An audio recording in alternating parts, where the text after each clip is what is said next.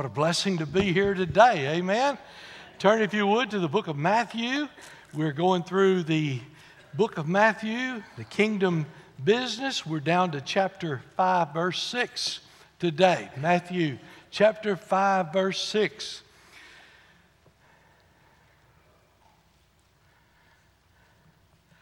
Would you stand, please, in honor of God's holy, inspired, inerrant, all-sufficient word? Let's just go ahead and read the first verse and following too. Seeing the multitudes, he went up into a mountain. When he was set, his disciples came unto him, and he opened his mouth and taught them, saying, Blessed are the poor in spirit, for theirs is the kingdom of heaven. Blessed are they that mourn, for they shall be comforted. Blessed are the meek, for they shall inherit the earth. Blessed are they which do hunger and thirst after righteousness, for they shall be filled. Father, thank you today for the joy to be able to come into your presence, just to be at home, Lord, to sense the power of your Holy Spirit. Thank you for the music, everything that's been done up to this point. Lord, would you just continue to have your hand in everything? I pray you'd cleanse me and hide me behind the cross, that no one would see anyone except Jesus today. You'd be high and lifted up and exalted. And Lord, when it comes to the time for decision making, may we already say yes to whatever you want us to do. We love you and we praise you. In Jesus' name, amen. Thank you. You may be seated. Are you hungry for the Lord? Jesus is establishing his kingdom in this sermon. The Beatitudes, we know it as, meaning perfect happiness or perfect blessedness. And he may not be sitting in the Oval Office today. He may not have a palace and may not have all the accolades of what we think leaders ought to have, but he's still king. He's still King of Kings and Lord of Lords. And one of these days he's coming back. He's coming back. We're going to be caught up to meet him in the air, and they're going to go through 7 years of tribulation. Some of you want to, you're welcome to, but I'm planning on being in heaven. And then he's coming back and put a foot on the Mount of Olives, and it'll split, and he'll set up 1,000-year reign here on this earth. But the deal is this: you don't have to wait till he comes back. You don't have to wait till sin is conquered in this world physically. You can carve out a spot right now and make him Lord of your life right now. You can begin to live as he is the king right now. We've said this over and over again as we've looked into Matthew. Jesus is the king. It's his kingdom. And the real truth is, I don't want to be ugly, but I just want to tell you straight, whatever the king says is what's going to happen. You can sit here and argue with me if you want to. You can say, well, that's not right. You can do all that. He's just, he's holy, he's perfect. And it's going to be a glorious, refreshing thing to be a part of a government here on this earth that's going to be just. But we don't see a whole lot of that today. Not a whole lot of it. There ought to be one king in our heart and one king only, and his name ought to be Jesus. The Beatitudes are contradictory to what the world wants today. Blessed are the poor in spirit. We've looked at that before. And that simply means that we are totally dependent upon the Lord Jesus Christ. We're nothing in ourselves. Nothing. And then he said, blessed are they that mourn. And we're talking about mourning over sin. I want to tell you, when you see a little child over here at Children's Hospital in Dallas, it ought to make you hate the devil more than you've ever hated him in your life. Because of sin, we've got those things until the Lord comes back. Then he said, blessed are the meek. And he's not talking about the weak there. He's talking about the meek. He's probably not talking about your pastor. When you talk about the meek, you're talking about those people who would say, I'm not going to seek revenge. I'm going to let God do his own work. Sometimes we like to get in on ourselves. Amen? And then he says today, blessed are those that hunger and thirst after righteousness. Happiness is not something you go after. So many people today are going after happiness. Happiness is not something you go after. Happiness is something that happens when you go after God. When you're after God, happiness can come. But if you're not after God, you're not going to ever have perfect blessedness or perfect happiness. Listen, it's not God's fault that you're not happy. You've gone after the wrong things. We've filled our lives and our bodies and our spiritual beings up with things that don't matter, that are full of this world. I don't know if you've ever been really thirsty or hungry before. I'm not talking about last night about 11:45. I thought, boy, I'm hungry. And the only thing I found in the refrigerator was some pimento cheese. And it was only out of date by about 4 days, so it was good. Amen. I don't know if y'all have that problem at your house or not. But it was good. It was good. But I'm talking about really being hungry and starvation. Your body temperature drops and the body swells from fluid under the skin. Dehydration occurs. Our bodies are 60% water to start with. And so constantly our bodies are trying to take effect and for depletion and the vital organs of lungs and hearts and muscle mass and all of that. And literally we can become cool and pale and clammy, and our breathing becomes shallow, our heart rate beats rapidly, and we're in need of water. The same thing happens spiritually that happens physically. When you come to the place where you're not having enough spiritual food, you get cold, you get clammy,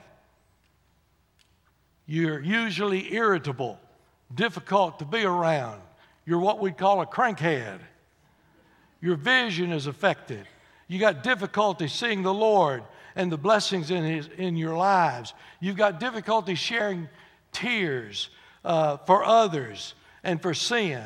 And a lot of times your mouth may be inflamed with selfish, angry, argumentative words.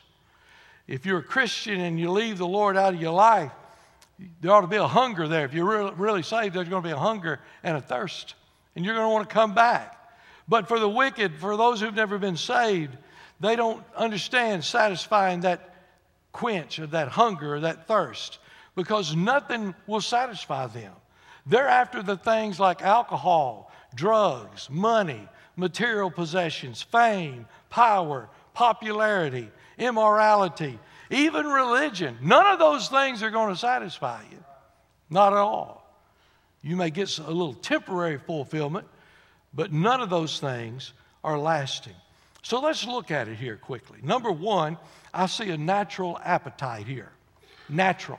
You know, a natural appetite, there's some things you just don't have to be told. You don't have to think about them. You don't have to be in a thought pattern. You don't have to go take a 3-day course to figure them out. There's some things that are just natural. And hungry is one of them. When a little baby is born, he has an appetite. You don't have to tell him how to have an appetite. He's got an appetite. And they put them in little bitty bottles when they leave the hospital, and then they get a little bigger, and then they get a little bigger, and then they get to be teenagers. It takes 3 ribeyes and 3 baked potatoes to fill them up there. Yeah, the normal thing is your appetite ought to grow as you get older and you grow. Same thing spiritually. That's why Paul said desire the sincere milk of the Word, because it ought to be a normal thing. If you've trusted in Jesus Christ, listen, your mama ought not to have to tell you. Your preacher ought not to have to tell you. Nobody ought to have to tell you. You ought to have a desire and hunger and thirst after the things of God. That's a natural appetite. It's a characteristic of life. Jesus said, oh, the joy of those that hunger and thirst after righteousness. But then I look secondly, and I call this the Leon Lovett syndrome. And that not only is there a natural appetite, there's an unquenchable appetite. Now, for those of you who don't know Leon, we try to feed him on men's breakfast, and he eats more food for a skinny man than any man I've ever seen in my entire life. And I'll always say, Leon, did you get enough? And he'll say one word, almost. Almost. See, that ought to be the way it is when we're after hunger and thirsting after spirituality. We never get enough. The more we hunger and the more we thirst, almost. Man, I almost got full last night on the Word of God. But I got to get up and get it again this morning. I almost got full, but I got to keep on going. You see, the Christian that's in tune with the Lord has an appetite for the things of God. He hungers for spiritual matters there. And those who have a hunger and a thirst for righteousness, they've got a passion for righteousness in their own lives. They want to see honesty. They want to see integrity and justice and even practical holiness. I say practical holiness because we need to understand that living for Jesus is not being a weirdo. It's not being some nut. I'm talking about practical holiness. Wanting the things that are honest. Desiring the best things for others. The truly born again person has an inner passion for righteousness. And when believers bewail their own and society's sinfulness and pray that God will send a revival to clean things up, that's pointing in the right direction of hunger and righteousness. This word hunger is mentioned here. It comes from a Greek word that carries the idea of a craving or a seeking, an earnest desire to be needy. The word thirst has the idea of those who thirst and painfully feel their want of those things by which the soul is refreshed. Isaiah 55:1 says this, Ho, everyone that thirsteth, come ye to the waters. He that hath no money, come ye buy and eat. Yea, come, buy wine and milk without money and without price. Wherefore do ye spend money for that which is not bread, and your labor for that which satisfies not? Hearken diligently unto me, and eat that which is good, and let your soul delight. Psalm 42:1 is the deer panteth for the water. Oh, my soul longs after thee. That picture is there of a deer that's literally panting. He's craving water there. And if you know anything about an appetite, you know that just because you got it quenched today doesn't mean it's going to be quenched tomorrow. You're going to wake up and you're going to be hungry tomorrow. Or you're going to walk by some kind of a donut shop and you smell the thing all over town there, and that creates hunger inside of you too.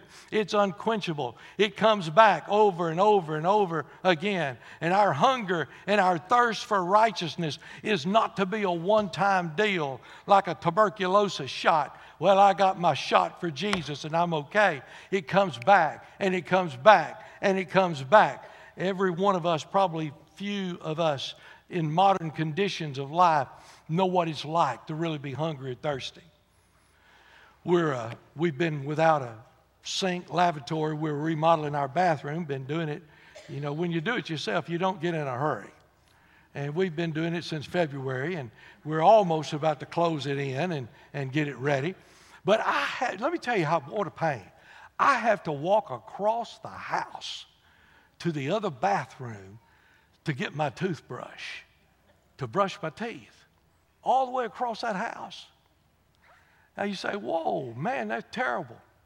But did you know that 90+% of the world's population cannot turn a valve and get clean water out of it? And here I am griping. We may never fix the bathroom, baby, but just one's all we need.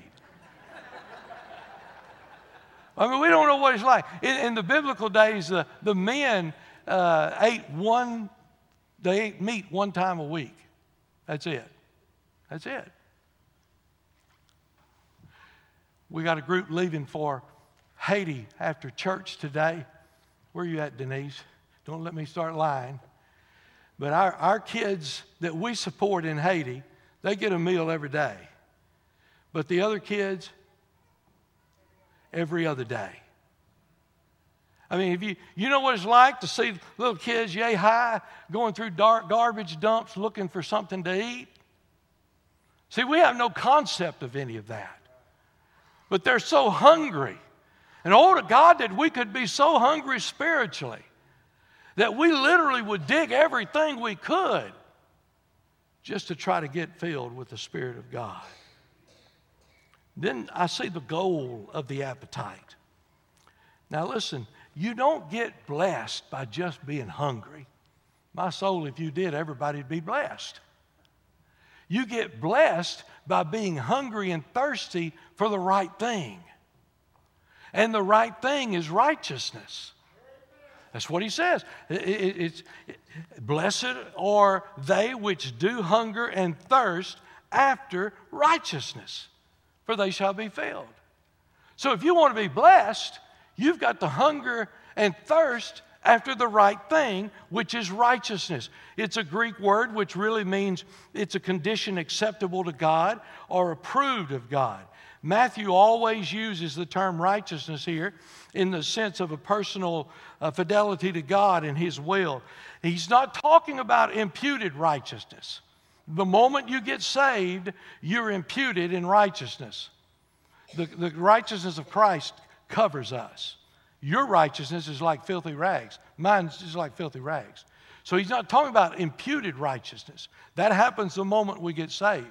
He's talking about a practical righteousness, holiness here, that once we've got the imputed righteousness, then we ought to live like we got righteousness. There ought to be a certain standard that we live to. Say, now, preacher? Well, let me just quote Acts 24:16. Herein do I exercise myself to have always a conscience void of offense toward God and toward men. You see, the desire for righteousness means ultimately to be free from all forms of sin. Now, that's not going to happen until Jesus comes, but we ought to be shooting for it. We ought to be longing for it. We got a little extra time here. I can do the little Greek here. If you put hunger and thirst in the Greek here, and you put a little word called of, it's a genitive case, which is expressed by the word of there. In other words, it says, I hunger for of bread. That means I'm hungering for a portion of the bread. But that's not what he's using here.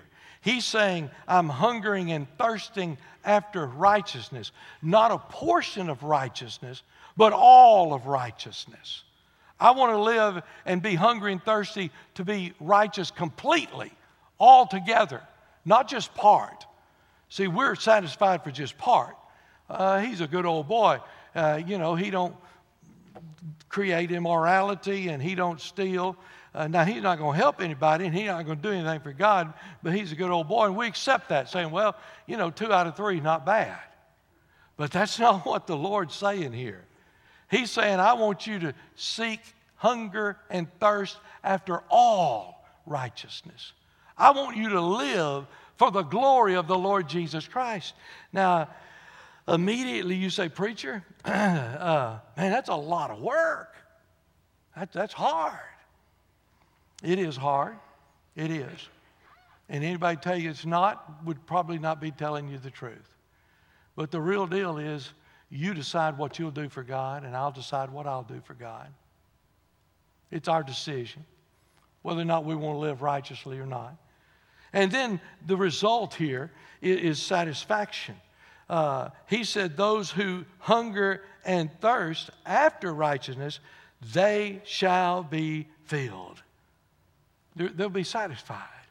Now, there's a couple of things that's real evident here. Number one, it's only the people who are hungering and thirsting after righteousness that's going to be filled.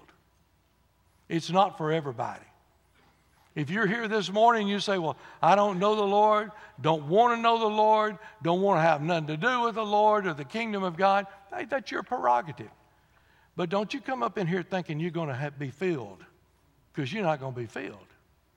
It comes from those who hunger and thirst after righteousness. 1939, William Sangster assumed leadership of Westminster Central Hall as a church near London's Westminster Abbey. During the very first worship service they had, he had to announce to his congregation that England had gone to war with Germany. And as soon as the worship service was over, they went to work, cleared out all the basement down there, and for 1,688 nights, he ministered to people, made it an air raid shelter, and he fed people, clothed people, worked with people, helped them spiritually. And in the middle of all that, still had time to get a PhD and preach every week and study and write books and all that too. Tremendous man of God. Everyone thought he would replace Wesley when Wesley retired and was gone. But sometime after the war, Sangster was diagnosed with a progressive muscular atrophy. And for 3 years, he slowly died. A man that had done so much, in 3 years, terminal illness, slowly died. His attitude didn't falter when he learned about his illness. He sat down, took a piece of paper, and made 4 rules for himself. Rule number 1 was this: I will never complain. Ooh, have mercy. I'll never complain. He's got a terminal illness. I'll never complain. We've got shut-ins in this church. I don't get around to them near like I need to. But I want to tell you, 9 out of 10 that I go thinking I'm going to be a blessing, and I leave knowing that they were the ones that blessed me. Boy, to have the attitude, I'm not going to complain. Now, we got a couple that do. But I tell you, by and far, they're a blessing. I'm not going to complain. The second thing he said was, I'm going to keep my home bright. I'm not going to sit in a room and draw all the shades down and sit in the dark and get into mully grubs and just, waller in it. I'm going to open the blinds. I'm going to turn on the lights. I'm going to keep the home bright. Not going to complain, going to keep the home bright. Third rule he wrote down is, I will count my blessings. You say, good grief, your blessing, you're fixing to die, man. But he said, I've got food, and I've got a beautiful home, and a roof over my head, and I've got clothes, and I've got family, and I've got salvation. I mean, can you just imagine just beginning to count the blessings that God has blessed you with? He said, I'll never complain. I'm going to keep the home bright. I'm going to count my blessings, and I'm going to try to turn it to gain. I want my life to count for something even in the end. I hear this. If I hear it one time, please don't tell me this. Preacher, if you don't slow down, you're going to burn out. Well, hello, I'd rather burn out than rust out. So I just tell you, when you hear that I burn out and I was on my last glow, you just know I was praising the Lord on my way out. Man, we got too many folks. If Jesus is really coming, now if he's not, just go and do whatever you want to do. But if he's really coming, if we really believe that, we need to jerk this thing up in a higher gear. It needs to get a little bit more than what we've got. They shall be filled. You see, folk, many of us today are directing our attention on the promises of the Scripture and not the principles and the precepts. The promises come after you're obedient. Those that hunger and thirst after righteousness, when do they get filled?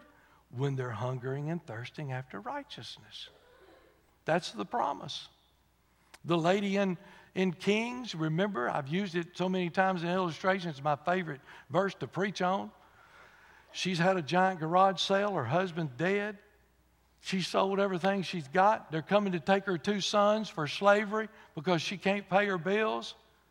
And she goes to the man of God, and I'm sure she would have went to him and said something like, Brother Clark, can you help me with something here? Can you pay my rent? Can you do this? Can you do that? And he said, what do you have in your house? She said, I got a little old bitty vase and got about a half a quart of oil in it. He said, you go tell your sons to collect all the empty vases they can. And you bring them back. And you close the door and you start filling them up. They did that. Can't you just see that those 2 boys? They go over to Miss Smith's house and they knock on the door and they said, Mama wants to know if you've got any empty vases we can have. And Miss Smith says, yeah, your mama, she's so humble. She's so good. What she really needs is some green beans and potatoes. What she really needs is some stuff that we put up. I'm going to get you some of that. And the boy said, no. Mama said, bring empty vessels. Empty. See, you can't fill vessels that are not empty. Now, I'm not a great math person, and from looking at our scores, there's not many great math people around East Texas. But from deep East Texas, if you brought 10 empty vessels and all of them got filled, how many vessels would you have? That's not a trick question. you'd have 10, wouldn't you? If you brought 20, you'd have 20. If you brought 30, you'd have 30. But if you only brought one, you'd only have one vessel. You don't get the blessing until you're obedient to what God says do. And he says here, when you seek and hunger and thirst after righteousness, you will be filled. Psalm 107:9, for he satisfieth the longing soul and fill the hungry soul with goodness. James 1:17, every good and perfect gift comes from above. Psalm 68:19, blessed be the Lord who daily loadeth us with benefits, even the God of our salvation. Ephesians 3:20, now unto him that is able to do exceeding abundantly above all that we ask or think, according to the power that worketh in us. And I could go over, and I could go over, and I could go over. Scripture after scripture. Seek the Lord with hunger and righteousness. Now let me close this thing down. How do you get a desire for hunger and thirst? How do you get it? I mean, we know if we got it, we're going to be filled. So how do we get it? I'm glad you asked, because there's 5 little simple things here. Number 1, frequently study the Word of God. You want to know how to create an attitude of hunger in you? Get in this Word right here. Now, don't start reading Ecclesiastes or Leviticus. Get over there in John or Philemon or Philippians, any of those. But read the Word of God. Because the more you read the Word, first of all, it's not going to come back void. This is the only book that we're promised. When we read it and it goes out, it accomplishes what it's meant to do. No other book can do that. I've got a book. I was trying to put together a weed eater last night. I've still got extra parts. The book does not do, and I've said this before, when it says in Chinese, that means stay up all night. It's what you're going to do. Study the Scripture. I was reading the testimony of Alexander Duff. He was the first missionary for the Church of Scotland to India. He married his wife on a Wednesday, and on Thursday they left going to India on a ship. And they're going to be missionaries. The ship was wrecked twice. The first one was okay. They got out of it. Everything okay. The second one, though, split the ship right half in two. And they're hanging on for their life all night on the clefts of the rock and everything there. He had an 800-volume set of theology books and all of it gone. I mean gone. The next day while they were being rescued, there was one, looked like a package bobbing out there in the ocean. It was his Bible. He took that Bible, the only book to survive. He took that Bible, and in 1829, he started out with 7 kids under a tree. 7 kids. See, that Bible's worth more than everything else. And before he was through, within 3 weeks' time, there were over 300 people meeting under that tree. Listen, the Word of God is true. It's perfect. And when you get around people who's going to cast doubt on this Word, I got another point coming up I'll tell you about. Okay? Get into the Word of God. It promotes a sweet tooth for salting. Thy Word have I hid in my heart, that I might not sin against thee. Jeremiah 15:16, thy words were found, and I did eat them, and thy word was unto me the joy and rejoicing of my heart, for I'm called by thy name, O Lord God of hosts. And then Psalm 119:103, how precious. It said, how sweet are thy words unto my taste, yea, sweeter than honey to my mouth. Get in the Word of God. You want to create hunger and thirst? Get in the Word of God. The second thing you want to do, you want to create hunger and thirst, do what you're doing right now. Come to church. Don't let anything keep you from coming to church. I mean, I know there are people out on vacations or people out, but I'll tell you, I didn't fall off the turnip truck. We got people sitting home doing nothing, watching television, like they're going to get educated watching As the World Burns or something like that on television. Man, don't let things keep you from church. I'll never forget as a child growing up, our family would, and your family's the same way. They'd all pop in on Sunday morning. And my mama would say, we're going to Sunday school and church. Now afterward, we'll eat, we'll fellowship and all that, but we go to Sunday school and church on Sunday morning. I remember that many times. Drove off and left them sitting in our house. Some of my cousins were crooks and we left them there. Just be sure you lock up the silverware before you go. But you go to church. You see, this is the place where you can help develop a spiritual appetite for the things of God. We're pushing Jesus here. That's what we exalt. That's who we glorify. We're not pushing things of this world. Hey, other things happen and all that, but I'm telling you, our goal is Jesus. Jesus. A pastor was once asked to define faithful attendance at worship, and he said this. He said, I just think we ought to treat worship the same way we treat the things every day in life. And they said, well, what do you mean? What are you calling, preacher? What are you calling faithful attendance? And he just asked a few questions. He said, if your car started 1 out of 3 times, would you consider it faithful? I mean, if your hot water heater worked 3 days out of 7, would that be a good hot water heater?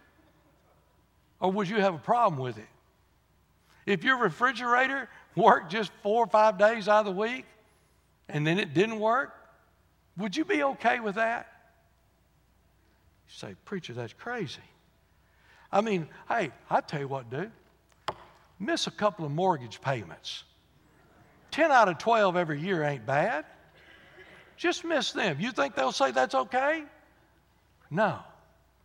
And that's when you're going to say, preacher, you're asking us to do too much. I'm not asking you to do anything. I would tell you this. If you can figure out a way that you've paid Jesus back for what he's done for you, I say, don't do anything else. I've just never been able to figure out a way to do it. Because what my Lord has done for me, I could never repay. I could work 24 hours a day, and I could never repay what Jesus has done for us. The Bible says in Acts 2:46, they continuing daily with one accord in the temple, breaking bread from house to house, did eat their meat with gladness and singleness of heart. My preacher friends say, nowhere does it say we have to go to church on Sunday night. I said, no, Acts 2:46 says you go every night. They went daily, every day. And you say, well, what are the advantages? Well, for the child of God, the advantages are close friendships. There are folk in this church right here that you're closer to people in your life group than you are to your own family. You develop a closer relationship. Now, sometimes people say, well, they're just cliques. And you got to be very careful about that. I would encourage you, life group leaders, make sure that your group's just not a little old clique. Now, how you can tell is when somebody new comes in and there ain't nobody talking to them, you in a clique. But the most normal thing in the world, if you're going to study together and pray together and cry together and laugh together, sure you're going to grow close. You ought to be growing close. It also, you should, in the house of God, get a challenge from Scripture. From the pulpit, from the Sunday school teacher, even in the bulletin. Everything you open ought to challenge you in the Word of God. And then you ought to get counsel and direction that God gives you through other members of this church. And then a clear conscience that comes from being faithful. An awareness of the need of the church family and missionaries. I can quote you all kinds of statistics showing that if you'll bring your family to church together, you got a lot better chance of never having a divorce.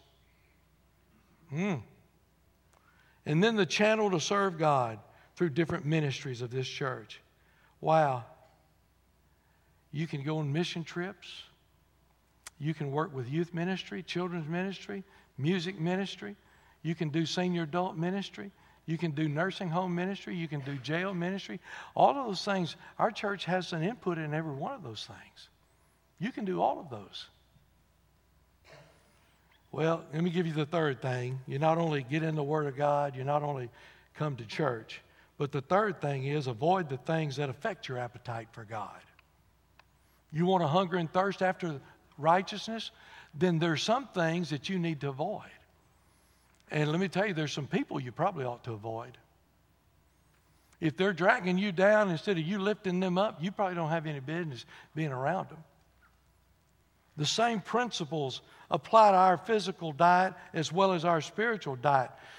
I mean, our nursery over here, God love them, they do a great job. They do a tremendous job. But they feed my 4-year-old grandson goldfish over here.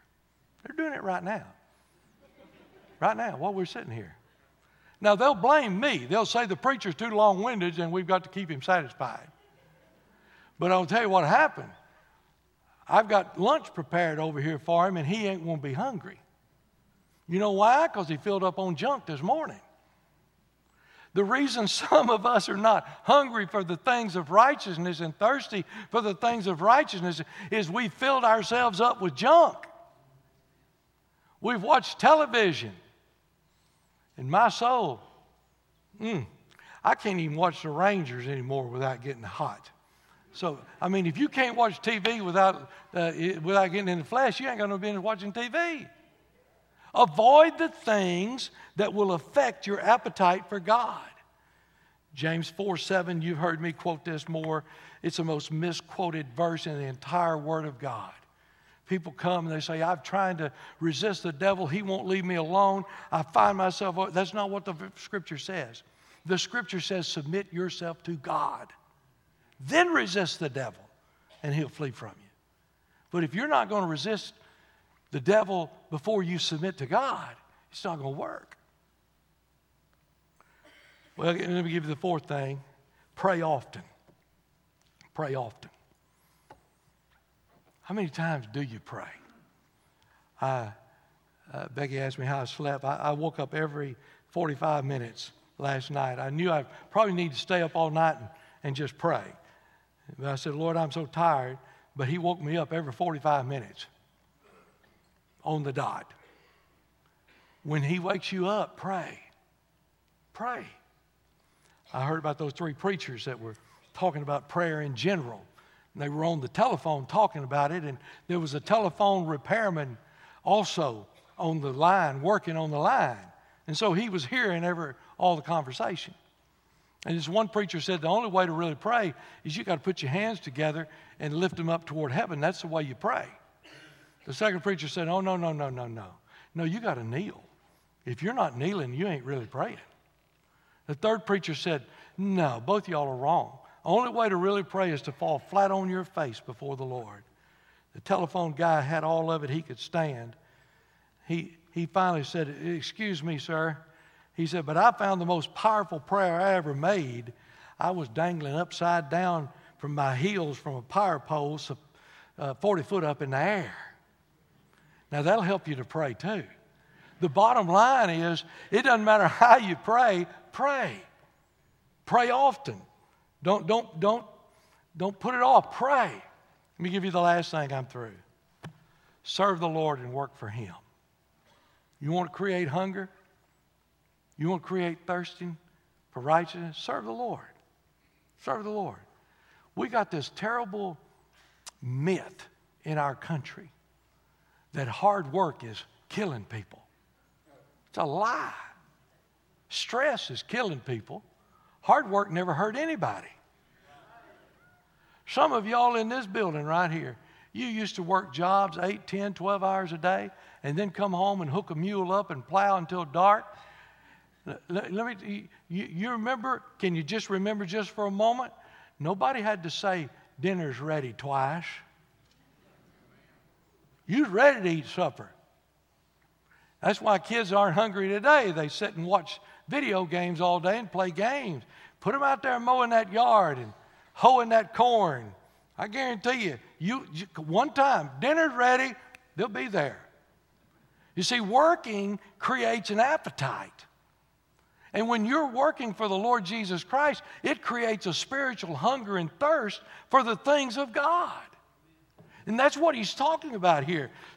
Acts 20 says, serving the Lord with all humility of mind, with many tears and temptations, which befell me by the lying and weight of the Jews.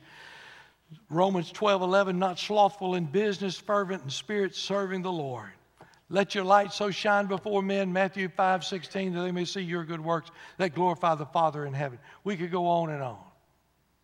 We need to work for the Lord. Now, I know I'm preaching to the choir in a lot of these places because you are a working church. We got Tabitha over here. She's in charge of all of the children's camps, Faith Explosion, right here in our church. Working dude. And she's worked everybody else out here too. Well, listen, when I looked at last week at Bible school, I looked at block parties, I looked at things that are going on, people driving buses, people taking their lunch hour to come drive a bus home so kids could get home. Hey, you're a working church. But I'm looking at a few of you that are not doing very much. And you need to step it up. You need to work for the Lord. I mean, when you begin to work for the Lord, you're going to create an appetite. I know it's difficult at times, but all you got to do is stop and remember what He's done for you. When you think of all that the Lord has done for you and all He's blessed you with, man, how could we not do more for Him? I love reading these missionary stories. Tom and Mabel Willie went to Panama. They moved into a mud hut with a thatched roof and dirt floor. Of course, you know how it is. Tom was out ministering to people, so his wife was there with their 3 kids there. And she found herself stuck there. And the children would come home from playing. They'd be covered with little brown insects. And she would remove those things, many tears and liberal amounts of kerosene. That's how we used to operate. Kerosene was the number one liquid that we had in the house. And one evening, after all the kids were in bed, she was just so overcome with emotion, she ran outside the old stump and just said, Lord, just started complaining. She said, Lord, all I ever wanted was a beautiful home. Is this my beautiful home, this mud hut with a thatched roof and the critters falling off of it? And she just continued weeping and praying, and suddenly the Lord just came over her and said, Mabel, could you not live in this mud hut for me? And He asked her that again. Remember what I've done for you? She said her heart was so touched. She remembered the blessings of love and all the many things that God had already done. And she said, yes, Lord, I can live in this mud hut for you. And she said, I give my desire for a beautiful home, my children, my husband, all of us, all to you. You do with me what you will. And she said suddenly, the peace of God surrounded her like had never been before. That's the way the Lord would do. She said, I rose from my knees, and that mud hut to me became a mansion for the Lord. It looked altogether different in my eyes. This morning you may be here and you've never trusted Christ. I want to tell you, Matthew 5:6 is not for you until you get saved. It'll make you mad. It'll make you mad. It's only for those who've been saved by the blood of the Lamb. You say, well, then I don't have to deal with it. No, this is your opportunity to be saved. This is your opportunity. This is why God's gathered us all here together today, so you could be saved. This invitation time is a time when we say yes to Jesus and do business with God. Most of us in this place, though, we know the Lord. We've just gone cold. Yesterday, now I know how to act in front of church. I know when we all get together, I never, the rule is when we're God's people, never let an offering plate pass you. I mean, if you ain't got no money, thump the bottom of it, make them think you put something in it or something, but never let an offering plate pass you. Now, I'm not talking about tithing. I'm just talking about any time there's an opportunity to give in the house of God, don't you be the one that don't give. I know that. But I'll just be honest with you. Sometimes these guys standing at these street corners just kind of hack me off. I've known 2 or 3 of them. We've had some experiences here that I tried to hire some and it wasn't enough money. And I'm thinking, you're the one said you'd work, But yesterday, it was just one of them moments. I was at a corner and a guy was there and I thought, you ain't getting a dime out of me. And the car in front had a little kid in it, and he gave a bottle of Gatorade to him. And I'm telling you, God got all over me. And I had to redo my theology. Now, this ain't for everybody, but I'm just telling you, I'm not going to let one of them pass that I don't give something to. Because it's more blessed to give than to receive. And it's up to God to determine all the other. Now, I don't mean to be taken for a fool, but I just tell you, there are legitimate people out there that they don't have anything else. They're not blessed like we are. And they don't have anything else. And I don't have sense enough to know who is and who's not. So if I'm going to err, I think I'd rather err on the side of grace than on the side of the law. And maybe that's where we are today as a church. Maybe we've just done so much for God and God's blessed us so much that we've just kind of become complacent. And said, Lord, I'll help those who I know and I'll help those inside here, but I'm not going to do much else. And maybe your heart's grown cold. Maybe your heart's gotten smaller than what it was. And maybe today, God's spoken to your heart and said, if you'll hunger and thirst after righteousness, you will be filled. Lord, we're grateful today for your promises. We ask you, Lord, to keep us in the center of your will. Lord, may we be willing to do the precepts and the principles of the Word of God before we expect the promises. I pray today most of all for those that are sitting in this congregation right now who don't know you as a personal Savior, who are lost. God, today, would you save them before it's eternally too late? And then, Lord, for every one of us, maybe there are those in this place today that's looking for a church home. God, if that's true, and it's your will that they be here, would you show them that today? And then, Lord, for the rest of us who love you, we've been saved, we want to do good, but God, our heart's grown cold. Would you just shake us up this morning? And Lord, may once again we seek you with all of our face. We hunger after righteousness.